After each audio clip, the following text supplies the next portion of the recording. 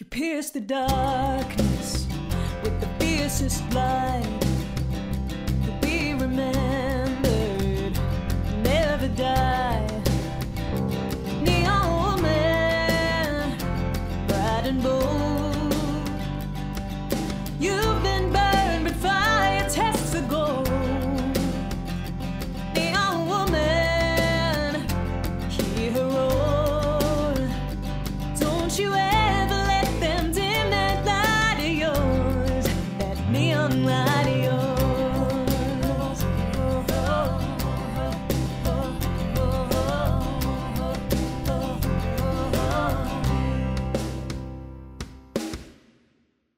Hi, welcome back to the Neon Woman podcast. Season 2 is finished, although I do have 2 bonus episodes coming for you, one this week and one next week. My bonus guest for Season 2 this week is Tracy Lamourie. Tracy is a high-profile, international award-winning publicist. She's been featured in Rolling Stone, NBC, The Huffington Post, and other media around the world. She's the founder and managing director of Lamourie Media Incorporated, and she's the winner of the Universal Women's Network 2020 Woman of Inspiration Award. She's also an author of the book Get Repped, Build Your Brand with Effective Public and Media Relations. Tracy joins me to discuss her origin story, her journey as a publicist, PR 101, but also her 20-year campaign that ultimately helped free an innocent man on death row, which garnered her major media attention and is just an incredible story. I absolutely loved chatting with Tracy. Her story is inspirational and empowering, and I really hope everybody enjoys it. Here is our conversation.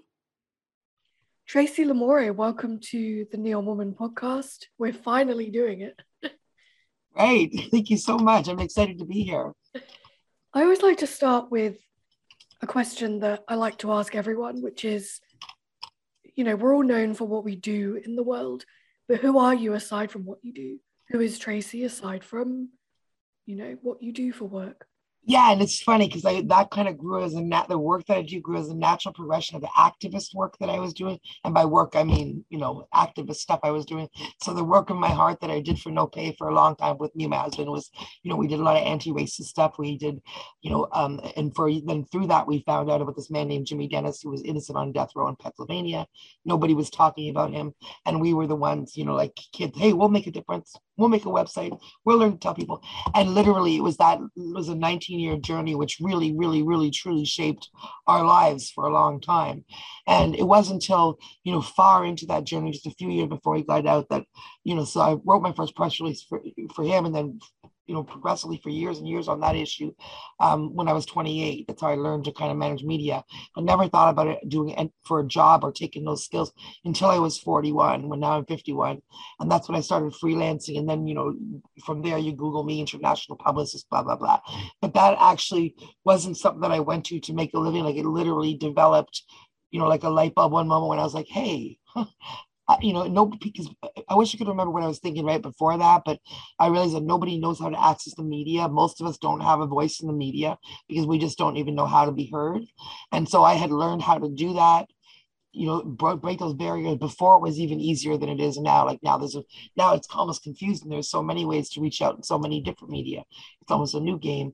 But yeah, so it's, it's hard for me to separate what I do for work, which I love. I wake up and I literally start answering, my clients or my friends. Some people hire me and they're doing like world shaking things, like working with stuff with women in Afghanistan the week before everything literally blew up there.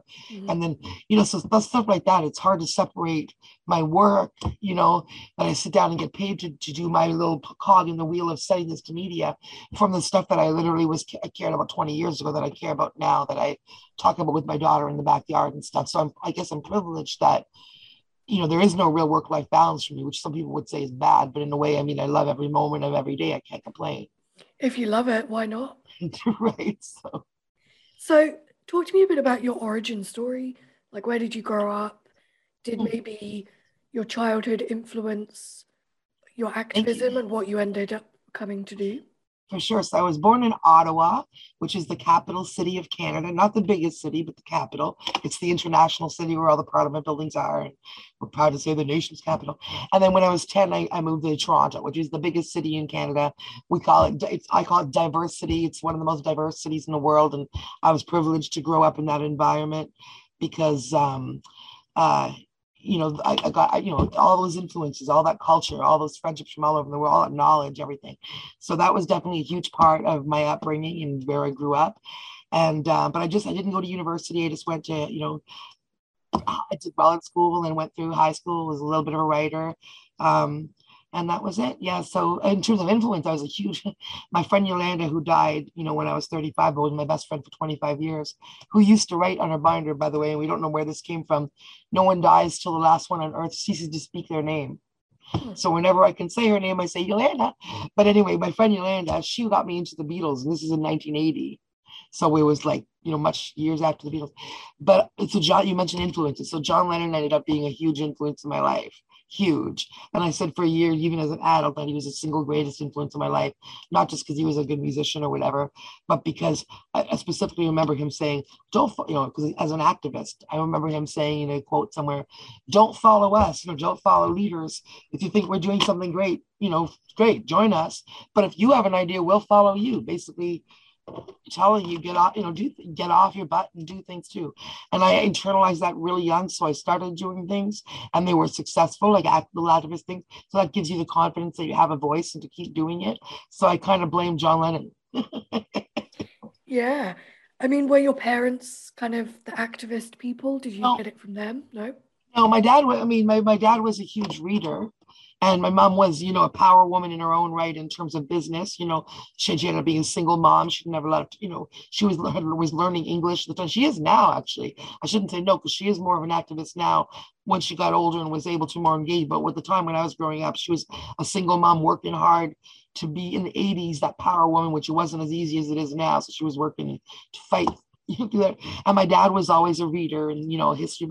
So I guess, like they were both very intelligent people, but no, they had never really turned, they were proud of me when I was doing that stuff. But in a way, you're still kind of like, oh yeah, my kid, they also would, my dad especially was like, I remember him saying, oh, if you spend, as much time as you do on this activism stuff, when I was 30, he said, you would be a millionaire by now. And I remember thinking at the age 30 going, yeah, you're probably right. Because I did spend a lot of time, like we came home 5 hours a night. That's why it was successful. And that's why we got all that media attention. That's why ultimately it helped free Jimmy, right? But my dad, as a parent, I have a 28-year-old now. I could see that. Oh, come on, if you would put, but I'm glad that I spend that, my time in my 20s and 30s doing that. Jimmy Dennis was ultimately freed. He's a free man now, releasing music. I said in a podcast yesterday, for 20 years, I would be saying, please help us save his life. Please go to whatever website, do a petition. Now I can just say, available on all streaming platforms, got a new song released on his birthday in 2 days. So it's a pleasure to be able to say that. And that's a good way to spend my 20s and 30s. And now, interestingly, in a trajectory I never would have thought of, I thought of ways to turn some of the skills into business, and now I'm doing pretty well. So there you go, Dad. You can do both. Yeah, amazing. So talk to me a bit about your journey to get from kind of activism into PR, and we'll get into the Jimmy story as well down the track. So the journey, so basically I was, like I said, 28 at the time when I wrote the first press release. And then from that skill, when I would be involved with local political campaigns like the NDP, which is like our version of Bernie Sanders, we hope, though not always that much.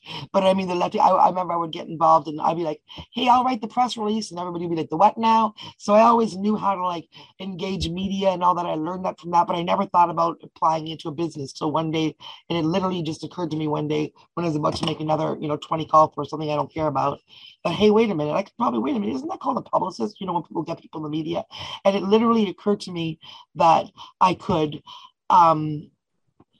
just break that barrier for people, whether it's creatives, whether it's whoever, that, I could do what because I had gotten us basically, I forgot to say, on CNN, on MSNBC, on Court TV, on A&E, all that stuff as 28, 29-year-old activists talking about the death penalty from another country. So that ended up being really good messaging, which I hadn't thought of at the time. But when I thought of it later, wait a minute, I know how to access media. I have a history of doing it. I never talked about it. It was not like you don't show your resume to the media to start sending out press releases. And there'd been a couple of years in between that. So thankfully, there wasn't like a direct correlation. Hey, what, death penalty girls all of a sudden sending me business releases? There's years in between, and I wonder now if I said something to Texas, did they ever remember that? But so far, I've never heard, wait a minute, weren't you the girl outside of the... And my name stands out. So you are really well known for your 20-year campaign to free a man on death row. This story fascinates me. Can you tell myself and the listeners the story? Because I think it's just amazing.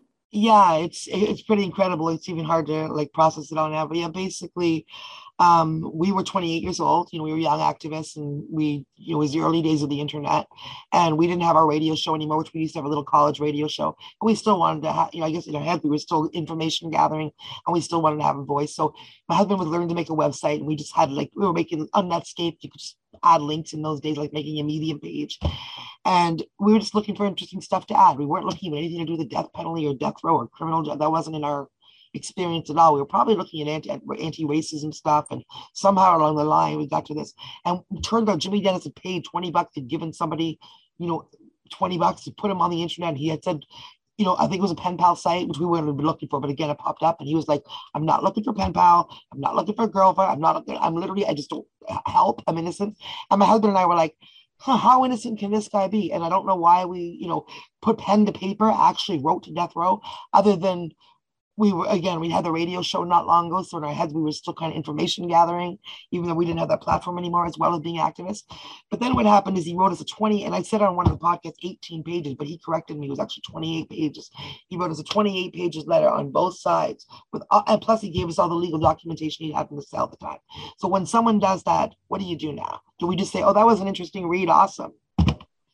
We had to do something. So we figured, well, let's make a website. He hadn't even given us permission. We were naive enough not to even think about that and ramifications to put in legal stuff. But we put up, thankfully it was okay. We put up whatever he said. That's not all the letter, but I mean, the information. And then we said like, hey, you have a website? I have a what now? But now he had something that he could start sending out. So all the work he was doing, writing letters, he could now send them to place. Ultimately, we ended up gathering a little team from around the world, including Australia, ended up being from like 8 to 15 strong in terms of the little family that stick around for 20 years that he could call, that he could deal with.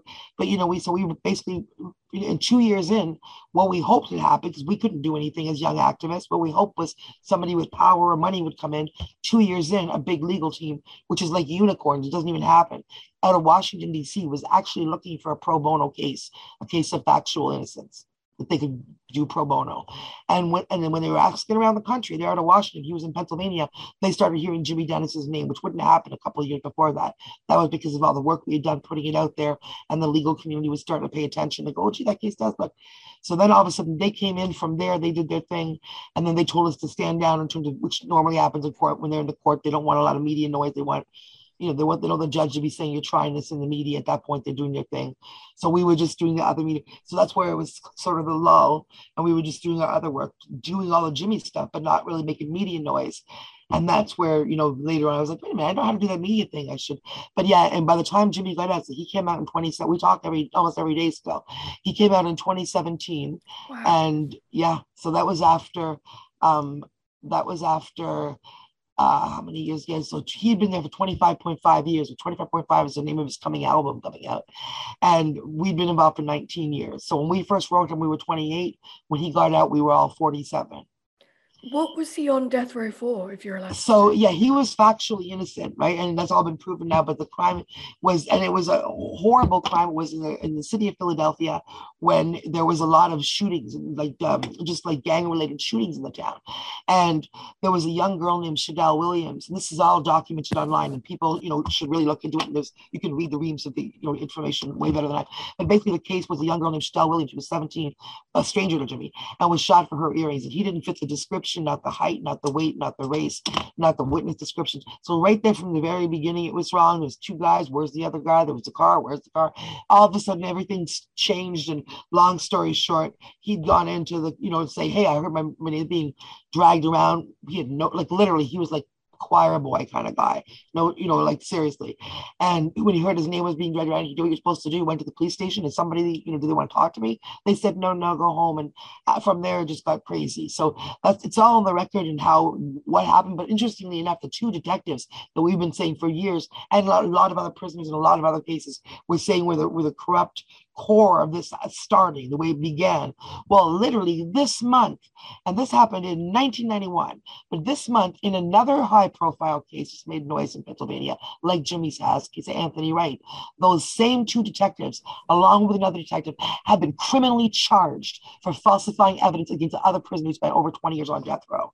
So like right now, they're now criminally charged in one of the cases. It's clearly a pattern of behavior. I've never wanted to see somebody go to jail like that. I'm telling you. They've been putting people away in prison on death row who've died from lack of medical care, who've been executed, who've almost been executed, been traumatized for 25 years, who've been stolen from their family for, I don't know what, a little like point on their record, and so that's, we didn't even have that information last month. We were just telling the courts have proved that Jimmy's innocent, blah blah blah, and now again, every day that goes by, further information come out. So now those two guys that literally was the beginning of a long chain of events that ended up having his life being stolen, but they were literally the ones that started it, and they can be pointed to as the ones that were specifically corrupt. It was not a mistake. It was, corruption and lack of caring.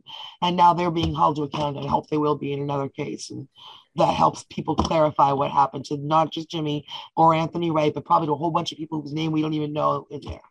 Yeah, that's an incredible story. I remember reading a book by John Grisham called The Innocent Man, which was about, I can't remember who the person was, but it was about a man who was on death row and he was innocent as well. I think it happens a lot. Yep. Oh, yeah. They say, I think it's 1 out of 7 statistically, and those are the ones that we've only heard about. If you think about that in anything else, if they said you can take an airplane, but 1 out of 7 of them crash, would anybody be cool with that? No, but we're okay with 1 out of 7, so we have some, yeah. And I think a lot too, America doesn't really realize, which, you understand in Britain, we understand in Canada and every other country in the world, is the death penalty is not a normal thing. And it's funny, every time I watch the death penalty, people debate the death penalty in America, it's like they come from this position, like, is it right or is it wrong? But they don't seem to understand that it's something that the rest of the world has given up more than 50 years ago, 100 years ago, 50, 60, to really good effect. In Canada, in Britain, number one, we don't have more killings because we don't have the death penalty. When we do have killings, people are punished. People don't feel, and the thing is too, this is a good point, and then we'll leave the death penalty, but just while we're on it, people don't realize, with the death penalty that only, there's 4,000 people in America, for example, something like that, have the death penalty, which is a big number because most of them you've never heard of. However, when you compare that to the number of murders in America, it's a minute number. So what people don't understand is primarily what the death penalty is used for is not for the worst crimes. It's not the big serial killers on there. It's a bargaining chip that they use to scare people so they don't go to trial and they plead guilty and stuff. And so this is why you get a lot of people being innocent more so than you do doing life. Because if someone says to you and you're guilty, hey, let's do a deal and then we're not going to go for the death penalty, you'll do 15 years, you'll be out. You're going to be like, okay, fuck, gotta get the death penalty, awesome, But if you're innocent, we're like Jimmy Dennis, and they're like, hey, sign here, you're just gonna do 20 years in life, we're gonna take your whole life, you're gonna be stolen from your family, but you're not gonna go to trial or anything, just sign here, we're gonna put you in jail. What? I didn't do it. No, you're gonna fight and fight and fight, and then you're gonna realize what the state can do, how little they care, the power of the state against you. You don't want to believe that, but I've seen it time and time again. It's not that, necessarily the whole system's wrong, but it just takes one person in the wheel to do the wrong thing. And I've even seen things like people get the death penalty or don't get the death penalty, not based on who the best one or who the worst one is or whatever. But there was a woman who left the DA's office in Texas when she worked there because they literally came to her office with like 2 files like this, and they threw them on her desk and were like, here you go, whoever your name is, whatever her name was, right? There's 2 cases. Pick one of them, going to get the death penalty. We need one of them to be the death penalty. Go pick one. So when you realize this is the kind of thing you're dealing with, you realize, well, that's not what most people of thought would want to do, would think that it even is, right? So anyway, long lecture. I didn't mean to even go there. No, but that's why we got so passionate about it, right? It's so interesting. And what a thing to achieve. Like, I can't imagine the sense of achievement you must have felt to free him. Well, I don't even know if it was achievement so much as feeling it just, I mean, we were all, I mean, we'd been through the ringer so many times by then, and it was just cry. We were literally, I burst into tears like in a movie, and I laughed and I cried, and we were just like, hey, when he called from outside and literally said he was out in the lawyer's car driving away. It was not even like I can't even describe it. It was like Yeah. ridiculous. You know, you just like, you don't even realize it. When they say you laughed and cried at the same time, yeah, that can be a real thing. Well, I think it's amazing. So let's switch gears and talk about your work as a publicist. You're an international award-winning publicist, and you're also the founder of Lamourie Media. You have won a number of awards, and you're also an author. Tell me all of that stuff. Yeah, so the more media, yeah, so that founded firstly. So when it hit me that I should do this media thing, I started as a freelancer first. Now it's 10 years ago. I did that for about 4 years, and then we started a general partnership, which is like a sole proprietorship of two, myself and my husband Dave Parkinson, who does the back end and the financials, some of the work, and the film and all that kind of stuff, and then we incorporated during COVID because we kept on getting bigger and bigger clients on a global level. And my business consultant, Jane McCormick, shout out to McCormick Consulting, because honestly, everyone has something they don't know. And like, I didn't know the back end stuff. And she went in line to be like, no, do this, do this, do this. And then we incorporated a year ago, best thing we could have done. And even in the middle of COVID, now I know even an international pandemic apparently can't get me down as long as I can work all these hours a day.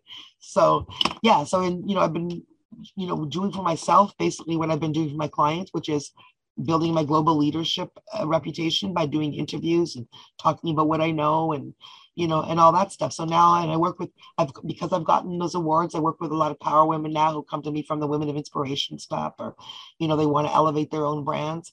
And I've been on everything from Ticker TV in Australia to NBC TV in California to all points in between, media in Dubai to wherever else, and just talking to people about how to get out there, how to break that media barrier, how to build their brand, but by using, free media opportunities and, and or hiring a publicist to navigate those media opportunities and find them for you and place them for you. But it's not you're not buying ads. It's a difference where, you literally are building your reputation by being quoted in big name magazines, big name newspapers, TV, podcasts like yourself on a global level. And so when people search your name, they see, that leadership, that you can say that on your page and on your socials. But if you're going for startup funding, or you're trying to differentiate yourself from your competitor, or just get new customers, and it just really helps people choose you essentially and get comfortable with who you are and want to work with you. Yeah. So for people who don't know what a publicist does, could you give a bit of background? Like, I think people think that, It's just famous for people are media just famous people or people. something. Yeah, exactly. No, more and more these days, especially you've all heard the term, thought leadership, right? And so as an entrepreneur, no matter what, not even necessarily an entrepreneur, corporate executive, whoever it is, no matter what you do, no matter who you are, there are media opportunities for you to share your expertise. So you've heard of press releases where you put out a press release, companies doing this, blah, blah, blah. But then every day there's also incoming things, just like there's services where, podcasts match up with potential guests. There's also incoming services where people will be like, oh, for an article I'm writing for Reader's Digest or Good Housekeeping with a deadline of Thursday at 4, I'm looking to speak to moms who can talk about having trouble putting their kids to sleep, looking to speak to entrepreneurs who've gone through COVID, looking to speak to businesses who are having trouble finding remote workers, looking to speak to literally everything you can think of. If you start monitoring those, so I monitor those things all day for all my clients, find them opportunities, get their quotes, frame them in a compelling way, get them up. And then the next thing you know, oh, your client's going to be in Good Housekeeping. Oh, your client's going to be on NBC. Your client's going to be, yesterday, Fox TV out of Kansas City messaged me. They're doing a new morning show in that, just one region, it's Fox TV. Sometimes they pick that up nationally, and it's their morning show. So it's not the news, I'm not really a big fan of Fox News, but it's their morning show. And it's, just like light fashion, beauty, whatever stuff. And I pitched her a story and she said, oh, do you have any other clients? I'm like, oh my God, I've got like 30. And now she's literally asking me to pitch her other clients. So any clients she picks are going to get major visibility on Fox TV because of that connection I have. And this is how the stories get out. It's not that reporters don't go far and wide looking for the best person to do this or the best person. They have people in their Rolodexes or their pitch stories from publicists or people who know how to navigate the media. And that's how you get quoted, in these media. So people come to me who've never been in any media before. And the next day, one example, 26-year-old, I talked about on podcast, Kizra Alvarez, was a 26-year-old life coach, like a lot of life coaches. But I mean, great story and really good at what she does, but nothing much to differentiate her on paper from anybody else. So she thought if I start telling my story, so she thought she would start telling her story of living life successfully with bipolar and how she did that. And then when she came to me, I gave her a crazy good deal because she just, when one single person, you good story and whatever. And then literally the next day, I found an opportunity for Good Housekeeping magazine, one of the most famous, right, 150-year-old magazine on literally every checkout counter in the world. And they put her in the print issue. They didn't put a cover on the picture of the cover, but the story was on the cover. I'm not my mental illness. So now for the last 2 years, she hires me every month because every month we get her more media, partly just on the strength of that. Amazing. So now she's been in a million more things. So now she can successfully say, not only do I live successfully through bipolar, but she said the other day, it's my superpower. I thought it was something would make people not take me seriously. Now I learned it's my superpower because I spoke out about it and I strengthened other people as a result and even built my business on it. Who would have thought? Something that she was ashamed of, but she thought, no, I'm going to speak about that. And people wanted to hear that. Yeah, that's amazing. I know for myself trying to build my brand, it's tough to even know where to start. And I think you think that publicists are just for celebrities. Yeah, exactly. But nope, absolutely not. Like I said, 30% of my work is with the high profile celebrities, movies, TV, all that kind of stuff. And a good 50% now, probably increasingly more so because I've been doing all these podcasts aimed at business audiences, are startups, small businesses. And I don't actually like working with big companies. I don't mind the Hollywood stuff. It's different. You're still dealing with a director, but the big companies where it's like a boardroom of people, that's not effective. I want to have a person where they're building their dream, they're an expert in something. And when I find these media opportunities, I'm like, hey, here you go. This is speak on this. And they're excited about it because they're built. So I find that the entrepreneurs and the startups are just as fun actually as the film projects and the creative stuff. There's a whole world there of people that are, passionately building whatever, whether it's a little business and they're an expert in, gardening. There's a whole bunch of media opportunities for that. We're having fun getting them in this and in that and the other. Or they're an innovator building something that needs global recognition so they can get global awards and we do end up doing all that too. So literally, if anybody's hearing this and going, yeah, but not me, honestly, call and tell me you saw me on Neon Woman. We'll do a half an hour consult and I'll tell you, like, if you have a book or you have a story that you want to get out there or you have a business or you have an expertise in gardening, whatever it is that you do, I'll tell you how to frame yourself as an expert and how we can get media about it. Yeah, it's amazing. So you're also an author. You have a book called Get Repped, Build Your Brand with Effective Public and Media Relations. And basically, it's funny. They asked me, one of my clients who ended up starting a publishing company asked me to write the book on PR because we'd made her previous book a business bestseller, which she partly credited to me. So I wrote the book. I'm almost done now. I pulled it back to finish, add a few things that we all learned in the crazy media world of 2020. And but basically, yeah. So it's coming out on Propriety Press, and it's essentially the same audience as these, 150 of the 200 podcasts I've been talking to, which are entrepreneurs, small business, but really they asked me to speak to that audience. It's really for anybody who wants to break the media barrier, talking to the small guy, so it's framed like for a business audience, but really it's not for corporate. It's for an individual who wants to understand how the media works, when you shouldn't get a publicist, or if you don't need to or can't, what do you do? Some first steps you can do, what are them on your own?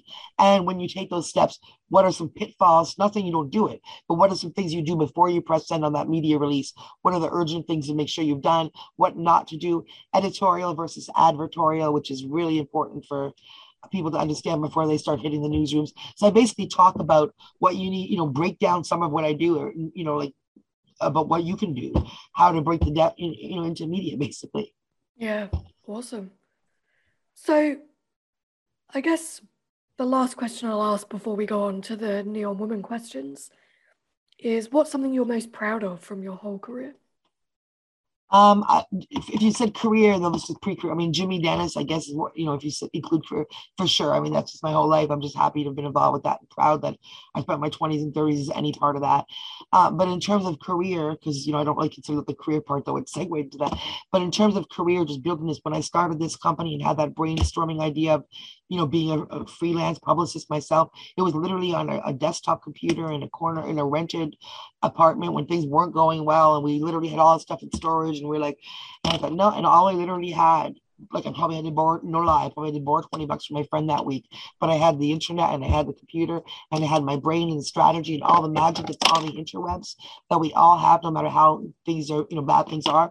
You can go to the library, you can figure it out. If you can communicate and put words together, you can find someone out there, you know what I mean? So anyway, that just have, the understanding that we have, we don't need to have all the resources. I didn't know a bunch of celebrities then. I wasn't a publicist then. I didn't have all those fancy things to put under my name at all. I just said, well, you know what, this is what I can do. And I did a couple things over there, but they weren't things that you'd put on your resume because it was pretty controversial. When I started my company, Jimmy Dennis was still on death row. So while some people who knew about it would go, yeah, that's great work, it's a horrible case, most people would be like, death penalty, what? Prisoner? It's not something you're going to be. It wasn't until he's freed and Rolling Stone magazine is talking about how we helped free him. And now everyone's like, oh my God, you're epically heroic. Okay. But, for years we would just say, yeah, okay, sure, with the death penalty. So when I started doing my thing, it wasn't like I was going to say, look me up for all my fine work on CNN advocating for the class. So I didn't even mention that. I just said, I'd done press releases. If they Google me, it was there. But it wasn't like I had a clear trajectory. It doesn't matter what you have. I literally had the computer, the laptop, and oh my God, what am I going to do now? You know what? I'm not going to do that. And in 10 years, that was literally almost a decade ago, I flipped everything around so much that I'm like you said, international, global, award-winning VIP trips, this and that. I was just an activist, a telemarketer that was helping a guy on death row. So really, I haven't gone to school for any of this. So you can figure it out. Have faith in yourself and then tell the world what you can do. Absolutely. Yeah. And follow it up with actually doing it. Yes. So I want to get into the Neon Woman questions, which I ask everyone who come on the podcast. Okay. So I created an acronym from the word woman about what I think being a woman encompasses, which is love, fashion, mindset, travel, and a healthy lifestyle.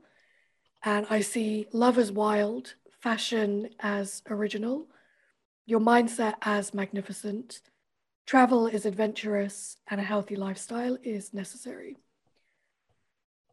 First of all, new question for season 2, which is, what is the one song you play when you want to brighten your neon colors?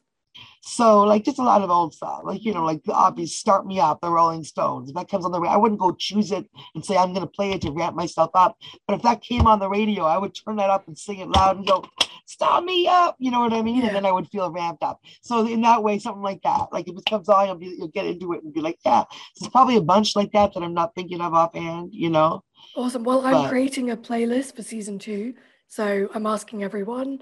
And then cool. I'll choose a particular song that they say and I'll add it to the playlist. I like it. That's really cool. What about love is wild to you? What about love is wild? It's unpredictable. I mean, you can't pick it how it happens. And then, I mean, obviously, and also you've got to, but you do have to, if you want to maintain it, you have to, have some kind of strategy to make it grow in your yard or whatever. So it's wild, but you can, with the right freedom, with the right, by giving it what it needs and all that, you can keep it for a long time. I like that. What about your fashion sense is original? Oh, I'm known for we always joke, is it obsession or is it style? It's red and black. I'm known for the red, primarily red. And usually I've got gray right now, but normally this is bright red. And then this is red and the nails are red. So I'm known for the red and black. Amazing. Obsessively so. What do you do to keep your mindset magnificent? Keep succeeding. And the way I keep doing that is by just keep on doing, just do it. Keep on believing and keep on doing things. And grab onto opportunities, and you'd be surprised how many new things open up. And yeah, you keep on, like I literally posted on Mondays. Am I the only one who's excited to wake up and check my email inbox at work in the morning? People are like, and I'm like, seriously though, there's always good stuff in there. Hey, if you love what you do that much. That's the thing. And that starts to generate that, because even better, cooler things will happen when you do. Absolutely. Where is the most adventurous place you've traveled to?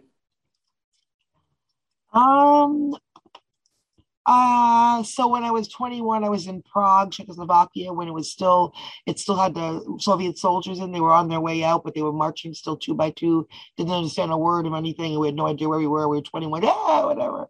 And then more recently, that was probably the most adventurous. But then more recently, in terms of just interesting looking, I was able to go on a business trip to Malta in the Mediterranean, which is right under Sicily.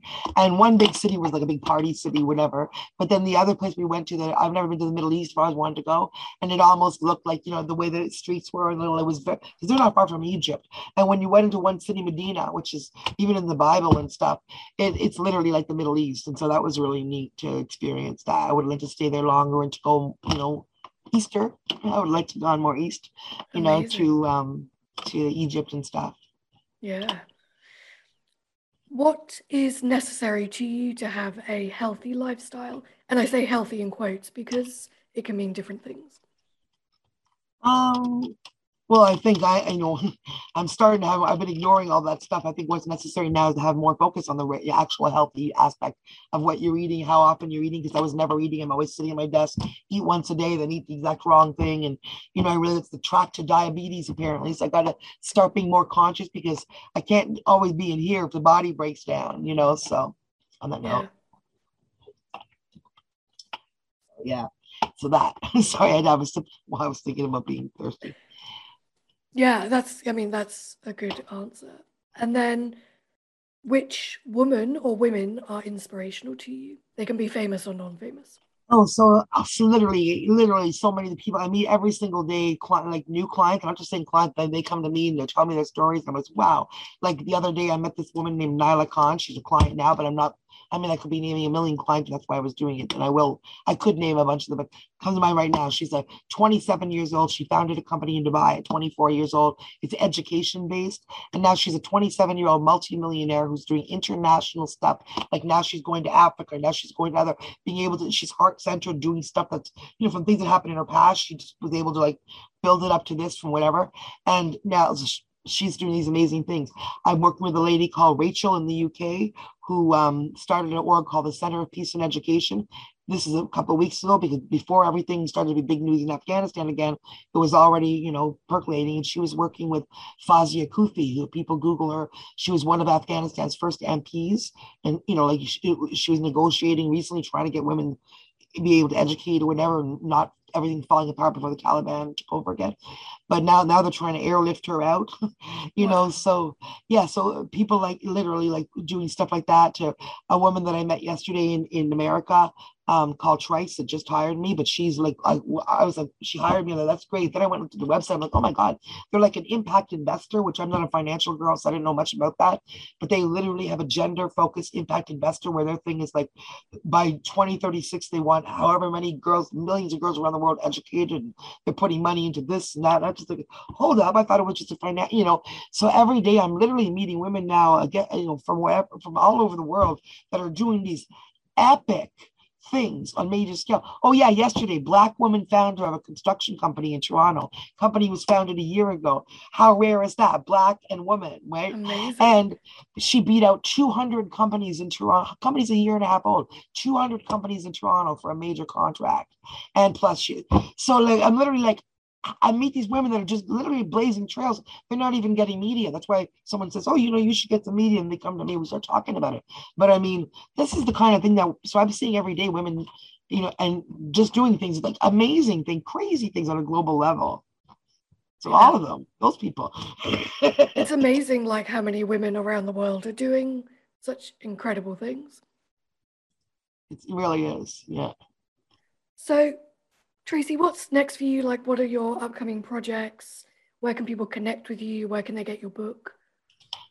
So they can find me, and like I said, if anybody finds any of this interesting, then find me at LamourieMedia.com. That's LAMOURIE media.com.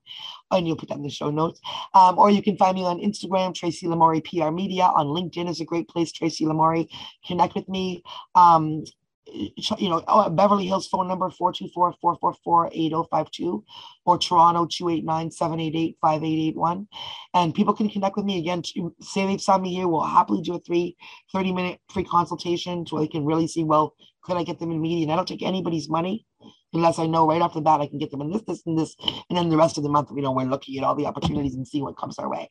But yeah, so if you, I always say, if you have a marketing or an advertising budget, stop it for a month and put a little bit of it into PR. If you don't, at least learn some of these tricks and things and get your mind around thinking about yourself as a source and being ready to put yourself out there.